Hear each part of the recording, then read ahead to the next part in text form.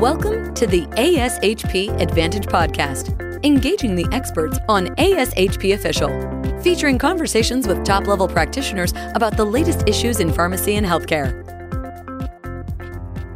Thank you for listening in to this episode of Pharmacy Hot Topics, the podcast where we talk with our members about what is currently top of mind for pharmacists, student pharmacists, and pharmacy technicians.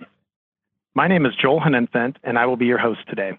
I'm a steering committee member for the ASHP Formulary Submission Resource Center and the Chief Pharmacy Officer and Associate Administrator for Laboratory and Medical Imaging at Truman Medical Centers in Kansas City, Missouri. This episode is supported by an educational grant from Merck. This podcast is the second in a Formulary Submission Resource Center Innovation podcast series, where we will emphasize best practices in formulary management, unique strategies for biosimilar adoption, integrating biosimilars into your IT systems, medication reimbursement challenges, and keeping patients safe from white bagging. This is for informational purposes and not approved for continuing education credit. Additional information is available at www.formularytoolkit.org. Today, I have the pleasure of talking with Carl Gumper, Pharmacy Informatics Manager at Boston Children's Hospital. Today, he will be talking about integrating biosimilars into your IT systems, a challenge that every hospital is working through now. So thank you for listening in. So let's get started about today's topic, integrating biosimilars into your IT systems. Carl, what are some of your concerns when you learned that a new biosimilar has been approved for use at your hospital? Hey, Joel, thanks for asking. When I look at any new drug that's added to our formulary, we generally look at it in the scope of the whole medication use process. So as I think about all the different technologies that affect where this biosimilar might impact, I look at the ordering and prescribing. Therefore, I think about what I need to do to set it up in the electronic health record. I look at how the pharmacist is going to be receiving that order and how they're going to verify it. So then I look at how it's going to be set up in the pharmacy information system. I also worry a little bit about the storage of the medication and how it's going to fit into our inventory management systems. We look at how the pharmacist or pharmacy technicians are going to prepare the medication, and our institution has an IV workflow system, so therefore, how are we going to set up this new entity in that system? If we had a robot, I would be considering the same type of issues. I also am concerned with how it's going to be administered, how it's going to be documented by the nurse. So therefore, again, we look at how the electronic health record is set up. We also look at the infusion pumps that we might be using and what the impact on those pumps might be by introducing this new biosimilar into our use. Also, I am somewhat concerned with the drug information that's available because we want to make sure that it's in sync with all these other systems and that the information is consistent throughout its use at our institution. That is an extremely complex process with many moving parts. Let's start with ordering and prescribing. So with ordering and prescribing, we need to consider, will this biosimilar be incorporated into the HR by ordering by the providers? So are they going to be ordering it through an order sentence, a plan, an order set, whatever it might be? If it's in an infusion area that might not be using CPOE, then is it going to be on paper and then transcribed by the pharmacist into the system? We need to be sure that the biosimilar is looking at how it's going to be ordered. Is it going to be brand or generic or through some other type of nomenclature? If we add this biosimilar to our use, is it going to replace the branded product? If not, do we need to keep both the branded and the biosimilar available for use? Is there a way we can create clinical decision support that might help the provider to choose the correct biosimilar or branded product? So these are some of the things I think about as we figure out how we're going to put this into our system.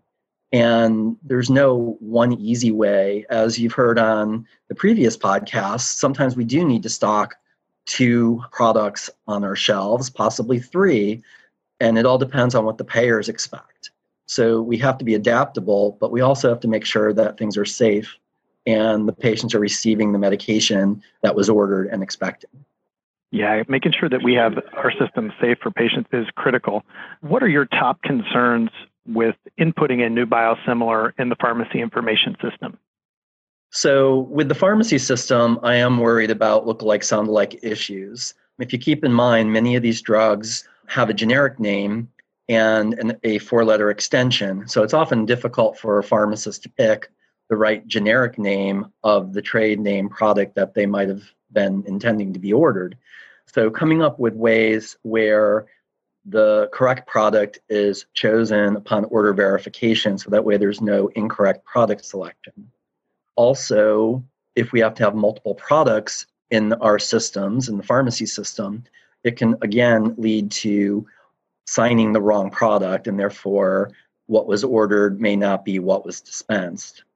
We also have to look at the way the products are built in the pharmacy system, because we also have to worry about the way the billing is done. Each of these products typically will have its own HCPCS code that will then need to be added. So therefore, we charge for the appropriate product. You mentioned that a hospital pharmacy may have multiple biosimilar products and the innovator product on their shelves. What considerations do you have for inventory management systems? So for the inventory, we have to look about space. Keep in mind, most of these products are refrigerated, and therefore we're limited on the space that we have within these refrigerators. By storing multiple products in a single refrigerator or a single shelf, a single bin, that can also lead to look-alike, sound-alike errors that could occur. We have to keep in mind the confusion that might occur between the generic name and the trade or branded name. And then as we start to change these products out, we also have to think about the par levels. If we are going completely to a new product, we will need to come up with a transition plan so that way we use up the old product.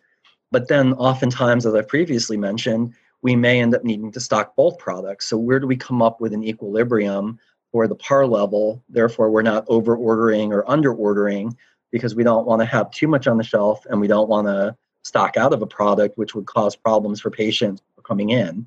So we have a lot of considerations as we put these medications out into our pharmacies, our infusion centers, and how we're going to maintain that actual inventory.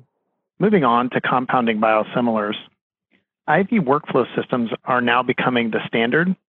What are your thoughts around IV workflow systems? Well, it's pretty similar to our concerns with the pharmacy information system in a way. We do have these multiple products. The one thing that can help us is that if a pharmacy technician scans a vial that is for one product when another product was ordered, they should get a warning. And we need to make sure that our systems are built up correctly so that way they do get that warning. But if the wrong product's assigned at the start, it'll just go straight through the system and won't stop an error from occurring. So it's not infallible, but it is helpful at the time of preparation to distinguish between different products if you have more than one product in stock. The other thing that you need to be concerned with is the preparation the same between the branded product and the biosimilar? So if there's any variability between the package insert and the beyond use dating and what's allowed, we may need to set up these systems differently. We can't just copy one drug into the profile of another. So you really need to do your full homework before you just assume that one drug is truly interchangeable to the other. Carl, medication safety is always top of mind and always top in our discussions that we have. What are some strategies for technology to assist in safe administration of biosimilars? So I usually start looking at how the drug is going to be seen on the medication administration record for the nurse. Is it going to be confusing? Is it going to be contradictory to what was ordered? So if we're using the generic name, but the brand name is ordered, the nurse obviously will likely know the generic name, but it doesn't help the nurse be sure that the correct biosimilar was assigned and dispensed for the patient based off of what was ordered. So making sure that we have a full understanding of what it'll look like on the medication administration record, also looking to see what it might look like on a flow sheet. And then as we move forward, we may have administration guidelines associated with these different products. And sometimes the administration could be different, or it may not have been tested or studied to be infused the same way that we currently infuse maybe the branded product. So we might have links to information from the electronic health record, from the MAR, to other sources of data. And we need to make sure that either we continue to link there for these biosimilars, or we need to cut those links off or change the links. And then lastly, as we start looking at integration with infusion devices, we need to make sure that we get a match from whatever product was ordered, assigned, and dispensed to the drug library that's in the infusion pump. That will help us ensure that the medication will be infused correctly and safely for the patient in whatever location they may be in. Early in our conversation, you mentioned that drug information is also a concern. What did you mean by that statement? So, as you think about how the medication is ordered, we have different sources of information, whether it is within the order set or the plan that the provider may be using. But oftentimes, a new provider may end up looking in a reference. Our institution uses an online formulary, which is our source of truth, and we need to make sure that it's consistent with how the medication is going to be ordered within our institution. It's also important because the pharmacists, the nurses, many use the online formulary as their source of reference. The other thing I've mentioned a little bit before with the medication administration record is we may have reference links that link out to the formulary, to link out to other sources for information for administration. We need to make sure that everything has been updated and consistent. Also, we may have different infusion calculators that are available, and we need to ensure that the infusion calculator is the same for whether it's the branded product or the biosimilar, or if it's different, we would need to then create another dosage calculator that the nurse or the provider can use at the time of administration. Well, that's all we have time for today, Carl. I want to thank you, Carl Gumpler, for joining me today to discuss integrating biosimilars into your IT system. Thanks again for tuning in for this session of Pharmacy Hot Topics. Don't forget to check out the website, www.formularytoolkit.org, for our webinar and our podcasts on best practices in formulary management, unique strategies for biosimilar adoption, integrating biosimilars into your IT system, medication reimbursement challenges, and keeping patients safe from white bagging. We hope you enjoyed today's conversation, and be sure to subscribe to ASHP Podcasts through your favorite podcast provider. Thanks for joining us for the ASHP Advantage podcast, Engaging the Experts. Be sure to visit ashp.org/podcast to discover more great episodes, access show notes, and download the episode transcript. If you loved the episode and want to hear more, be sure to subscribe, rate, or leave a review. Join us next time for more expert perspectives on ASHP Official.